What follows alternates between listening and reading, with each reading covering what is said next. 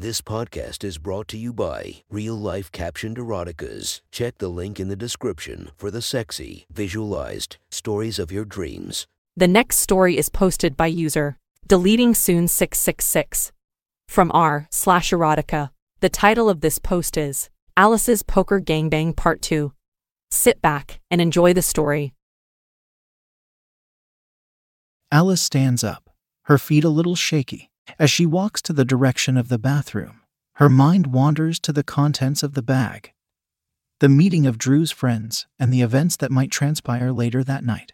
She locks the bathroom door and places the bag next to the sink. Her hand digs into the smooth, matte black paper gift bag, pulling the soft lingerie out. She lays the fabric on the bathroom's countertop, spreading it apart, getting a good look at it. Her breathing hitches as she unravels it. It's a simple outfit, but elegant and sexy still. The two-piece set is white, lacy, and practically see-through. The bralette is a simple white top with simple mesh and lace triangular cups, and to thin straps over the shoulders, clasping in back. The accompanied thong leaves little to the imagination, made of the same mesh and lace.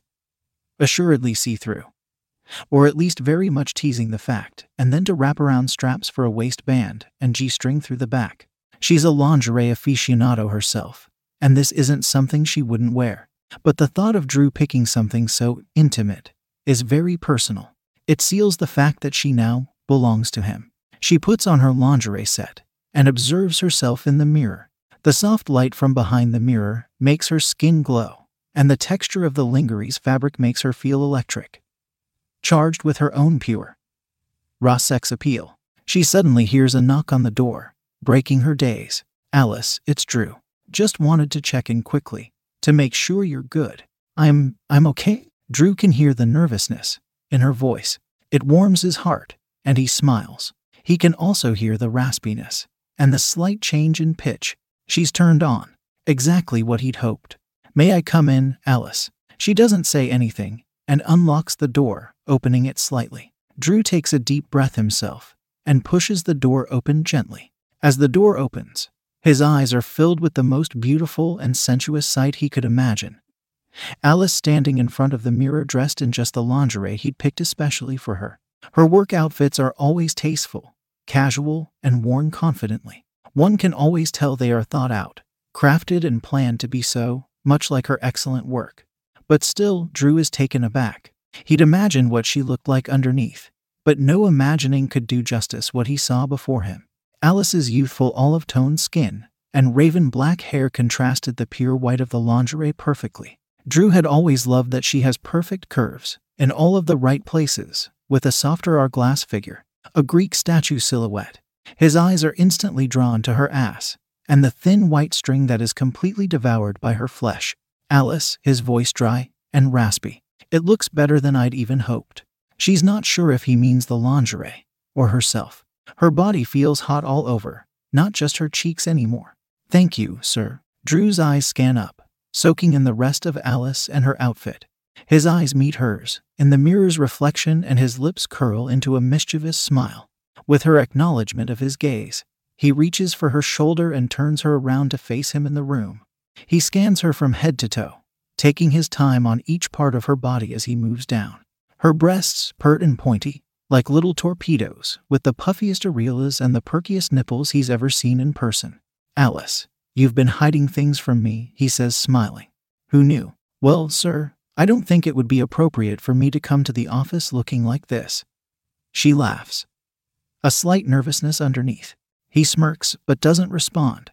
He continues down her body, craning his neck as he looks. His eyes soak in her sexy stomach and hips.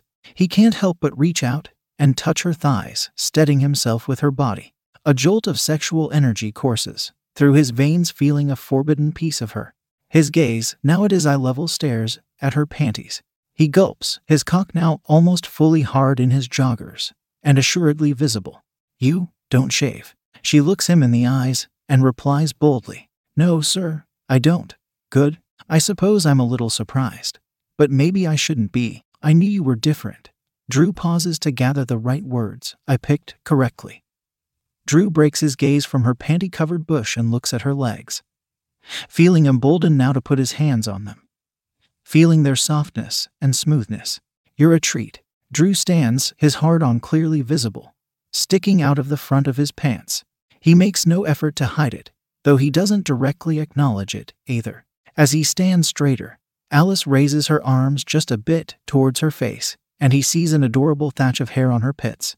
He smiles and leans forward to give her a soft kiss on her forehead, the closeness making his hard cock brush against her body. He takes in her smell as he does, his nostrils filled with her essence, and an involuntary groan escapes. He forces himself to step away from her, and as he does so reaches down to the front of his joggers, pulling them away from his body, and in one motion gripping his hard cock and aiming it up towards the waistband to tuck it in and hide it, his fat mushroom head visible for just a moment to Alice's widening eyes. "The rest of my friends are probably here, or close to it. Put on your dress. Remember our rules." With that he closes the door. Alice immediately puts her dress back on over her new lingerie set. She can hear several different voices and footsteps echoing in the house. "They're here. There's no going back now." She leaves the bathroom, standing a little straighter, exuding more body confidence in herself. She strides down the hall and steps into the main basement room.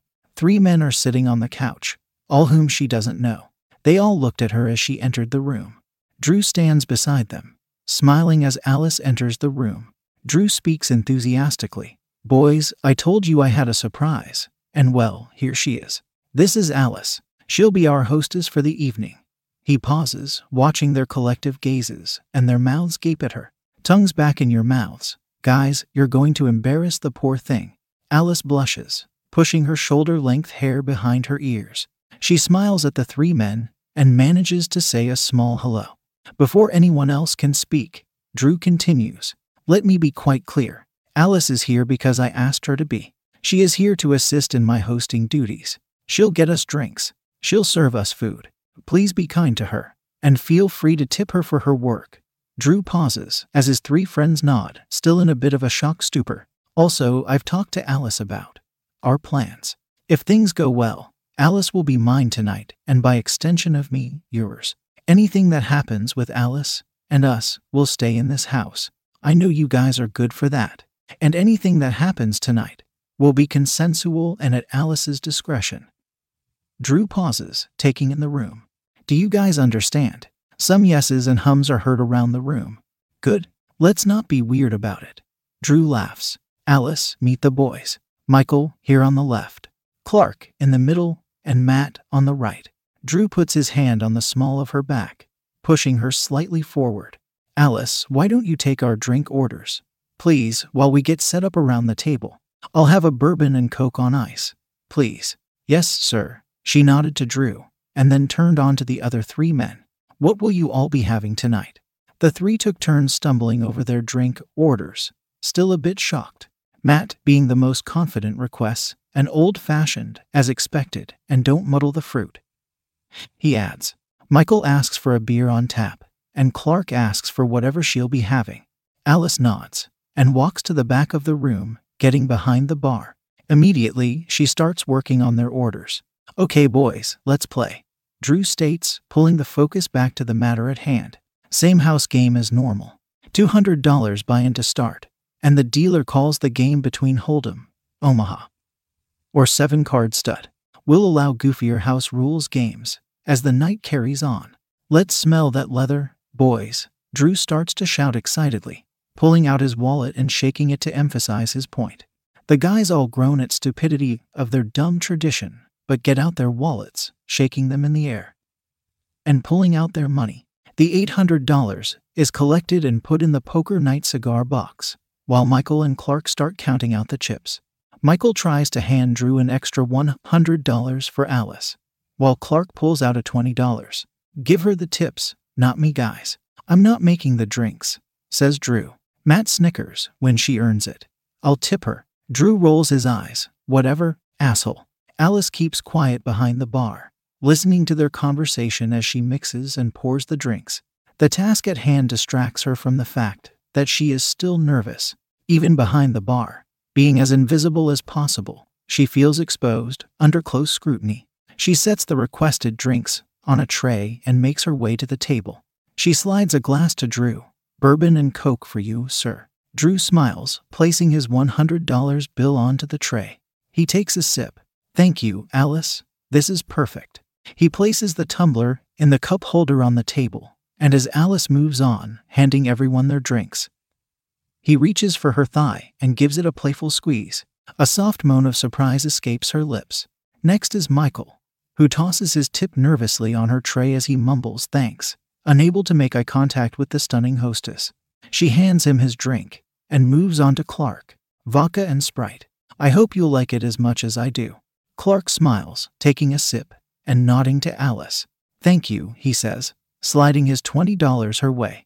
Matt is last to be served. Saved the best for me, I hope. I see you found the large ice cubes. That's a good start, he says, staring at the last drink on the tray. How many shakes of bitters did you use? 2. Matt takes the drink from the tray and takes a long sip, keeping the alcohol in his mouth for a moment before swallowing. I've had worse, he states plainly. He takes a $5 chip from the table in front of him and flips it onto Alice's now empty tray. You can cash in at the end of the night, like at a real casino, he says, laughing. Matt reaches out and gives Alice's ass a little smack as she walks away, frowning to herself.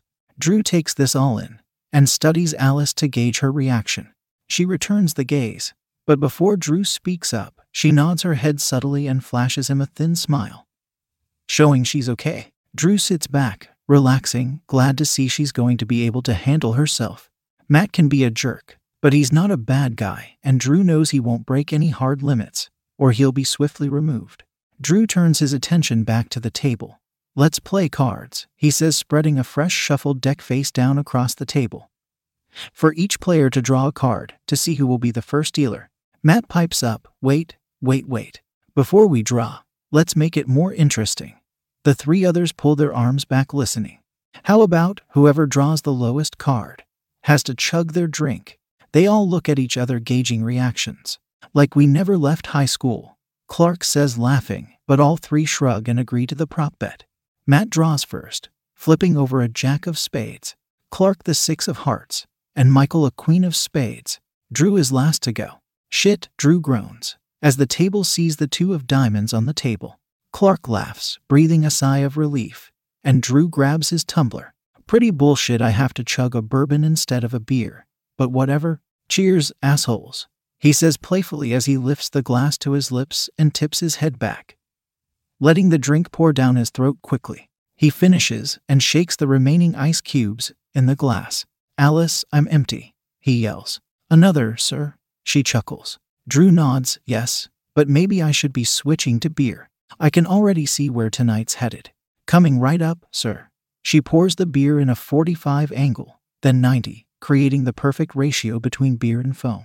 She then walks over to Drew's direction, with the tall glass of beer balancing on the tray, setting it on the table. Drew thanks her and she nods, starting to walk away back to the bar. Actually, Alice. Wait, she turns and he asks, sweetly, could you run up to the kitchen and bring us down a snack? I have all of the items for a charcuterie board in the fridge. Of course, sir. I'll be back. She strides out of the basement, leaving the 4 men.